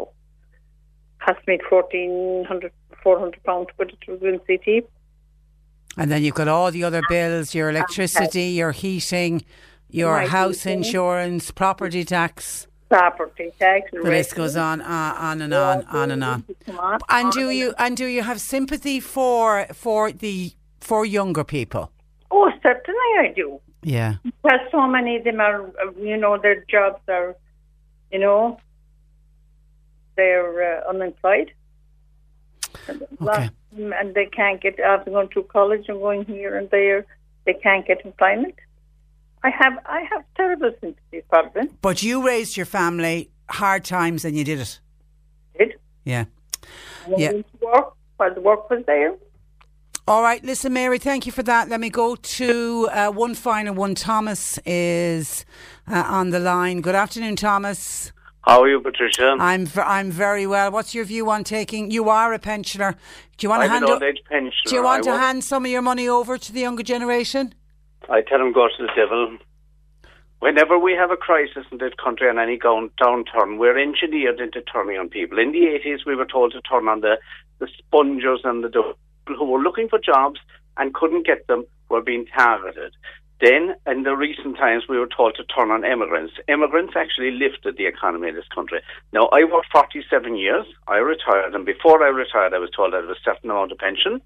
When I got my pension, it was €60 a week less. I keep myself well. I do not live high off the hog. I do not drink. I do not smoke. I do not eat meat. I keep myself within a certain lifestyle. I go out. I appear to be doing fine. I am doing fine as far as I'm concerned. But I am not living high off the hog. Anything I get, I pay for it. I very rarely use the free travel because I have to have a car because I have a child that I mind. And quite often where I want to go isn't on a bus route anyway. Are you hoarding money to hand it over to charity when you die? I give money to charity every month because I've done so for the last 30 years. I changed the charities I gave it to because I discovered some of the charities I was giving money to had senior execs whose salaries exceeded mine by about a factor of 5 to 1. So I choose my charities more carefully. I give about €50 a month to charity, mostly to the homeless and to children and to the blind. Now, somebody comes along and they decide, right, he has his own house, right? I have my house paid off. I have a small house. I had a big house. I downsized to a small house. I don't have a mortgage on it, but I paid my mortgage. Now, I have a certain lifestyle which is mostly dependent on my getting out and about and going walking and doing things like that, not on spending money. I rarely go to the cinema, or I never go to the pub. And I have these people then telling me that because I appear in public looking neat, tidy and clean, well-dressed and all that, that I must be hoarding money. They're making assumptions. People make an awful lot of assumptions. And it's the same with the person who, said that they know of older people that go to the pub every night and smoke cigarettes. You can't generalise. Of course there are going to be people that do that, but you can't tar everyone with the one brush. No, but the thing is, people look for a thing called confirmation bias. They believe that I stood up at a meeting in Fermoy years ago, and a councillor, who shall be named, stood up and he said, right, we have a problem in this country because there are immigrants coming in. When they come in here, they're given a car, they're given €7,000 and they're given priority on the housing list. And I challenged them. I said, right, how many of these were housed in the North Cork district, or specifically in Fermoy? Oh, he said, many of them. I said, not a single one. I was a housing officer. I said, you're standing up there telling lies so that people will turn on the and weak and it scares people, and then everyone and then suddenly, I heard it must be true. All right, I'm way over on time. Listen, Martin, great to talk to you. Thank you for that. Keep Thomas, up the good work. Thanks a million. Thanks for joining us. I can see a huge number of texts in on this. Just let me take a look at some of them. Audrey, I don't see why pensions should be cut. We worked all of our lives. We gave up a lot of things to have money in order to buy the home that we now live in, says Audrey. Mary says, hi Patricia, I'm in the same position now as that pensioner. I was rearing my family. I still have the same bills to pay, same maintenance to do in my house. I depend on my pension. There will be none of it left. I know some people are well off and they bank their pensions, but you can't generalise it and say it is about all of us. And another texter, I can't believe what that lady is saying. Ridiculous assumptions and pitting people against each other. Both are deserving. That's it. The younger generation trying to raise families and the older generation, and both now should not suffer. Bingo. It's called socialising and meeting people. Older people are often very lonely and isolated. And they're the ones, that was the criticism of people going out to bingo. And Nicola says, oh Patricia, how dare they? My husband is 66 and is still working 8 to 12 hours a day, often 7 days a week. I retired at 57, but I organised my husband's business, so regularly work very long hours. My husband is down €40 in his pension. 1 year he was only short 2 credits. For 7 years he paid employed and self-employed stamps, and the years he was short he raised the children while I worked, but yet he's still being penalised. By the way, we never smoked and never have. We drink occasionally and just had our first holiday in 11 years. Kind regards. Thank you for that. That is from Nicola. And I hate to see that where it's pitting one against the other, and it is shameful. Younger people trying to raise families absolutely accept that they are struggling, but please don't target the older people and say they are the ones that the money should be taken from. 1850 333 103. Our lines are open. John Paul is taking the calls, and you can text or WhatsApp 0862 103 103. We're looking for your pet questions, please, because Jane Pickett, our resident vet, will be joining us in studio. The C103 Cork Diary. With Cork County Council, supporting businesses, supporting communities, serving Cork. Visit corkcoco.ie. Pink Ribbon Day is on tomorrow, Friday, with pins and ribbons on sale throughout Newmarket, and I'm assuming they're on sale throughout Cork City and County. It's in aid of the Irish Cancer Society. Ballinhassig Community Development will have a fundraising social dance in the Marion Hall tomorrow night. Dancing is to Adrian Ryan from 9:45 and teas will be served. On Saturday, as part of Positive Ageing Week at 11 a.m, people are invited to come along and learn how to use the outdoor gym equipment in Bandon. It's guided by a physio and a personal trainer. And then at 2:30 in the Munster Arms Hotel, Age Friendly Ireland are inviting people to afternoon tea with music by Den, Joe and friends. And Rotary will hold their School Bikes for Africa collection in Douglas Community Centre on Saturday. Bike wheels must have a radius of 24 inches, so no kids are racing bikes, please. And a coffee and breakfast morning will be held in Regan's Shop and Takeaway in Killavullen Sunday next from 10 a.m. to 2 p.m. All proceeds are in aid of the Conor Hartnett Treatment Fund. You're asked to please support. Cork Today on C103. Call Patricia with your comment. 1850 333 103. We're just getting a report in of a tree down on the Arragadeen to Kilbrittain Road. Please drive with extreme care. Some of your thoughts coming in on if you were to make the decision about the budget next week. It's John in Cove is making the suggestion the money should be taken from older people and it should be given to younger families, particularly those trying to raise children and struggling to pay a mortgage. Mary says, no offence to the elderly people, but the amount of money that are missing out, but the amount of people that are missing out and the ones suffering real financial hardship are those that have teenagers going to secondary school and then on into college. These families are the ones with big mortgages, and it's almost like they're paying a second mortgage if they've got to pay fees for school and our college. These are the group who are mainly working young mothers and fathers. They are the ones who are struggling the most. They are the ones that need to be helped out. A Douglas listener, this is when somebody suggested that older people, nobody needs to go hungry anymore, particularly older people. I got a lovely bag of organic porridge flakes for less than €3 2 months ago, and there's still some left over, says a Douglas listener. Nobody needs to go hungry when you can buy porridge so cheaply. Someone says, I can't agree with your listener Mary. The vast majority of older people are paying house insurance, they're paying maintenance, trying to keep a car on the road and everything else, and they have to do that on a basic pension. There's no wiggle room, there's a fixed income. They're not in a situation that they can go out and work to get extra money. I completely disagree with John. This is John from Cove, who suggested taken from the older, give it to the younger. However, all the things listed by the charity alone are challenges faced by lone parents, but it's on a much larger scale, as children cost a fair amount of money. Once a child reaches the age of 16, a lone parent is no longer classed as a lone parent and must go out into employment. The budget should make increases for both older people and lone parents, as they are the two demographics that are suffering the most poverty in this country. And there's statistics actually to back that up. The children that are raised in a family with a lone parent have a higher risk of poverty than somebody's in a family with two parents. So that statement there is certainly backed up by the stats. So give it to lone parents, but also give it to older people, is that listener's comment. A regular listener says, I feel sorry for you, John in Cove. How dare you judge anyone? The older people you say don't need it. A lot you'd know about it if that is your thinking, says John.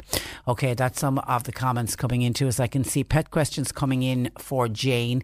Keep those coming. And can I also just give a quick mention? This came in earlier when we were talking about, we're hearing of trees down, and we're expecting to hear more as the storm gets stronger, and particularly the winds are going to get much higher as we go into the evening time. We've already had a few trees down and poles down.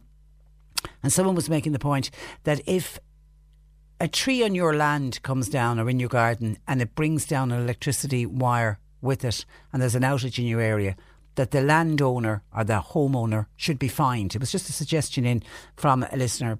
The thought pattern being that when we don't have storms, you need to be looking at your trees and you need to see, is there a danger that if there's a storm and that tree comes down, could it bring down electricity pole with it? And the responsibility should go back on the homeowner and the landowner. Well, Sandy says, and it was Eddie from Mallow had made that suggestion, that the landowner should be fined. Sandy says Eddie from Mallow should realise that landowners can't cut trees without permission from a tree expert. Does anybody remember the hoo-ha that followed when a landowner from West Cork cut all his roadside trees growing on a high roadside field after some fell, and he felt that a strong wind would definitely knock more. So he decided he'd go in there and he'd cut them all down. Some green activist raised issue over the felling of these trees and made huge demands, ranging from and including that the man replant all the trees, went so far as to say he should be fined and go to jail. I can't remember, said Sandy, the outcome of that particular case, but there was a big hoo-ha, and obviously the fact that it got publicity, it'll frighten other people. Health and safety is a big issue, but the council are the ones who should be removing or topping all roadside trees over 20 feet high, in Sandy's opinion. They also need to be cutting the verges, but the landowners cannot cut trees unless they fall onto their own land, and that is the law, says Sandy, in this country, which is absolutely crazy. OK, 1850 333 103. Get your pet questions in, please. Just a quick shout out to some more cancellations that are in for tonight. The Dancing Kilbrin Social Club cancelled. That's not for tonight, that's for tomorrow night. Michael Welton's social dancing class is due to start back tonight in the Pike Hall. Lissavard postponed until next week. Band and set dancing classes cancelled for tonight, and bingo in Newtown Shandrum is also off, as is the Duhallow Vintage Club tonight in Fremont, all cancelled. Laura Gaelga, RC 103. Rugga Connemara an feg lá de bhí abroad néidir gachtonné. Tá burca fórige Aisling agus Sarah. Drastal sé cláis de muinkin limna agus éigur mar pelle le tupper fádrig. Fadas a bhí sé sa Vansco, dimmer sé pell a costú sé gummer rugby. Clea lan sé ag immert nor bhí sé in oldschool limni. Rinne sé trílacha de fern na bhuain agus dairg leis át all an bhurn. Dimmer sé cé clea de bhuain an 8 lá déag de brán gá bhíle sa de ag bhain a cúga connacht mar athú falla. Is minic a imríonn sé inis mar lechúla clibberta agus nóigh sé a céadú cap de bhuain an blion sicáta. Dimmer sé ar san rugby na hairann ó gá bhíle sa héide go raig, agus raní a cé chundal ar tros na lom, go dtí an Austráil agus go dtí New Haven. Bhain sé amach 30 úd déag ag bhaine bhurna idirnáisiúnta go dtí seo, agus is cínta go méid tuile amach an seo.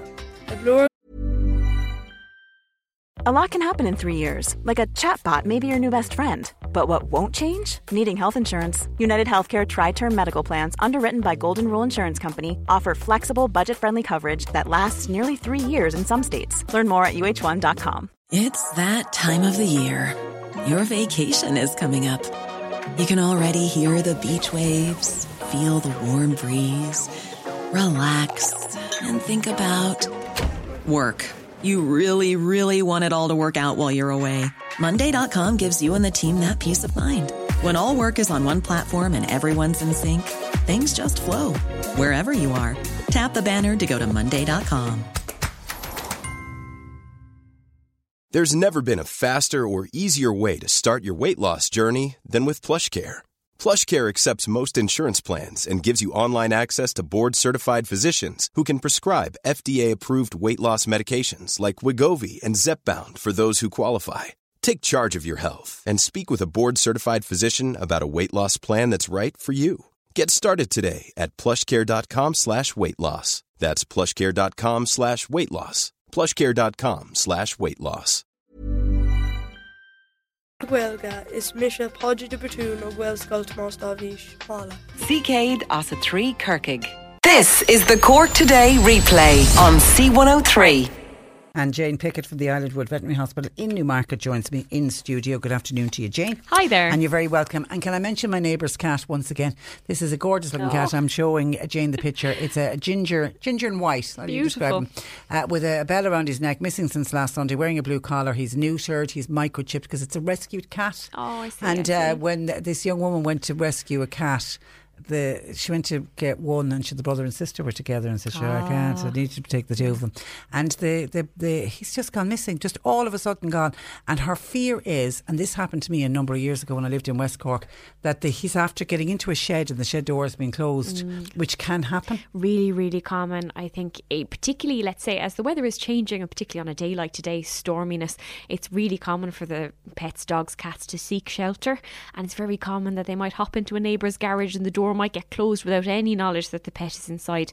So that's what we always say when there's lost pets: speak to all of the neighbours, get them to check open all of the sheds, all of the possible little boxes they could have jumped into. And that's what we're hoping. It's in the Summerhill, Goulshill area. If any went missing, out for his usual run on Sunday and didn't come home. So if you haven't opened your shed or your garage since Sunday, just open the door and make a bit of noise and activity in the cattle bolt. OK, let me get straight into questions, starting with Jim in Watergrass Hill. One of these heartbreaking ones. Our dog passed away recently. Where is the best place to get a dog, maybe a pup? And Jim is willing to pay. So you'd say rescue. I would say rescue, to be totally honest. I think first of all, well done. It's always a really tough thing when a pet passes away. They are part of the family in the end of the day, and we do need to grieve and mourn them in our own ways. But I think you've reached that point now where you're willing to accept a new little four-legged member into your household, and that's great. I think I would really suggest rescue, particularly if you're not dead set on getting a pup, which for most families I wouldn't directly advise. They're super high maintenance. Not that, let's say, an older dog or a rescue dog might not be high maintenance, but it is really like having a toddler when you buy a pup, and they require an awful lot of time and attention. I'd really advise rescuing perhaps an adult dog or even a senior pet. They can give oodles of love and attention, and I think particularly with rescue dogs, although they might need to, let's say, settle in, because we never know what they've been through essentially.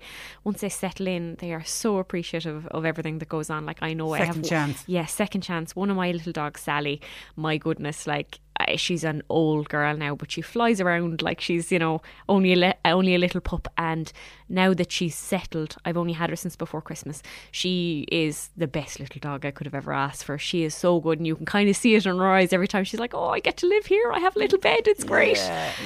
So I'd really advise rescuing. And where do you go? A local rescue? Either a local rescue, but the ISPCA really would be who I would go to as your first port of call. They do incredible work, and I suppose I do a lot of, I kind of interact with them a lot locally. You deal with them, and seeing firsthand the incredible work they do, which is really challenging on a personal level for them as well, is astounding. They put so much time and care into the animals under their care, and I think they, my heart goes out to a lot of the animals they have there. I would speak to them. One thing they're particularly good at doing is looking at your personal lifestyle and what you want from your dog and what you can give a dog, and match you up really well with a personality. And that is important. Super important. And I think maybe, let's say, going to get a pup or buying a dog, it's a good way of doing it, but at the same time you are kind of getting, let's say, an off-the-shelf model. It's very much like, getting something that's not purpose-built, and that, let's say, the personality of the dog might not be as well known as, let's say, a rescue in a way. So they're really great at matching you up, and a lot of the time you'll have a meet and greet and get to meet the pet and make sure you gel and get on before you commit to taking them into your home. So I would definitely say rehome as the first port of call.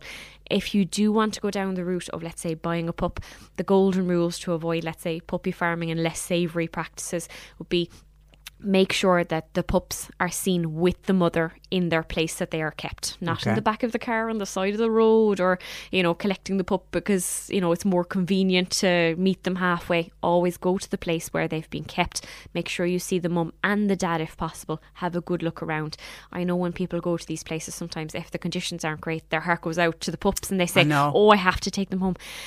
To be totally honest with you, the best thing you can do long term for the puppy industry in the country is not support places with bad practices. So if you can see the mum and possibly even the dad, if they've had some, let's say, veterinary checks and initial vaccinations, you're onto a good place, and they're the people to support. But you've got to be very careful, because you're storing up all problems for the future. Hi, Patricia and Jane. My dog fully toilet trained, goes to the toilet himself, but sometimes I've noticed of late when he gets up from lying down, he's wet underneath, as if he's wet.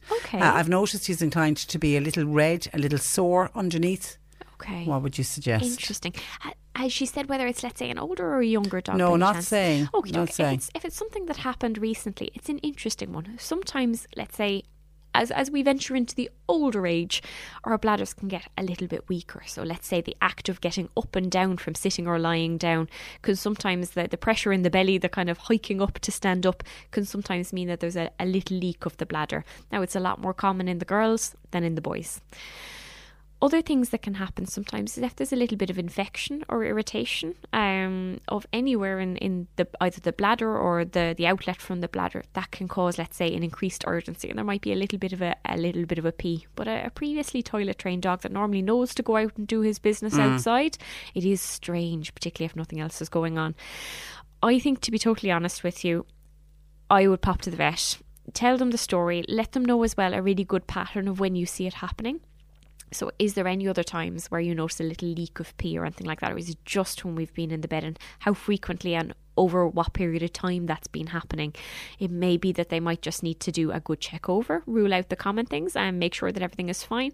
But depending on, let's say, the other situation and other signs that your dog might be showing, they might suggest doing either a little urine sample, which is very common, very simple thing to do and gives us a huge amount of information. See if there's a kidney infection. Exactly. And potentially do some bloods. I think either way, for your own peace of mind, I'd pop along to your vet, have a chat with them. Donald's found a hedgehog just this morning. Thought he was dead, but he's not. He seems to be unable to move much. I put him in a box, put him in a safe grassy field. He seems to be sneezing a lot. It's strange though, he hasn't walked away. He looks perfect, says Donald. This is a bit of a concern, really, to be honest. Well done, Donald, for picking him up. There's lots of people that wouldn't. It does sound like this little hedgehog might be in a little bit of trouble, particularly if he's not wanting to walk away. Now, if he's balled up, you know, with the spikes out in protective mode, that's a different kettle of fish, because he's just in protective mode, you know what I mean? But if he's not curled up in a ball protecting himself and he doesn't want to move away from, let's say, the dangerous human that he would foresee as a wild animal as a threat, then I will be a little bit concerned that he sounds like he's a little bit under the weather, a bit of sneezing. Sometimes we can get, let's say, respiratory lung and nose infections in these animals. That's quite common. But potentially in this cold weather as well, when things have taken a little bit of a turn, if he's, let's say, got a low body weight and is not wanting to move, it may just be that he hasn't got enough sugar in the system and he's just not got enough energy. Or God forbid, if he was on the side of the road, he might have had a bit of an accident, which might be interfering with things. And it was on the roadside. He could have been hit. I would say it's always worth giving them some food. Sometimes cat food is a good thing to do. Sometimes, I'm feeding one in my garden because obviously they're coming up to hibernation. Yes, they're getting up to that point. I'm trying to feed up my guy in. Well, I'm assuming there's one, and it's cat food I'm using. They seem to like it. We are getting to that point of hibernation. Not quite there just yet, so I wouldn't imagine. So try feeding and see does he eat anything because he's in the box. Exactly, food and water, and I'd probably give him somewhere warm. If he's not inclined to move and scuttle off at this point, I'd probably bring him in, keep him in a little cardboard box, maybe pop him into your own shed or something like that, just overnight. Give him 24 hours just to in case he's been hit by something. To be honest, if you have a vet locally, I might pop him down just to have a little look. All right, we'll leave it there. Thank you for that. Thanks for joining us. That is Jane Pickett of the Islandwood Veterinary Hospital in Newmarket, part of the Mill Street Group. That's where I leave you for today. Stay safe during Storm Lorenzo and keep the radio locked on C103. We'll keep you updated throughout the afternoon into the evening, and we'll talk to you tomorrow morning at 10. Thanks to John Paul McNamara for producing. Martina O'Donoghue. Make C103 part of your drive home with up-to-date traffic information and local news, your input in selecting our feel-good song of the day, plus our feel-good story, and as many of Cork's greatest hits that we can fit into 3 hours. Join me, Martina O'Donoghue, every weekday from 4 to 7. C103.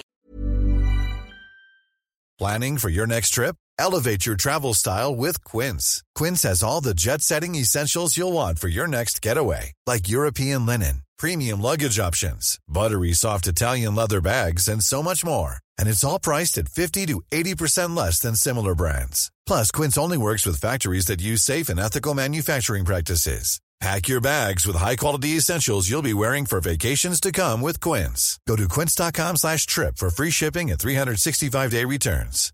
This is the story of the one.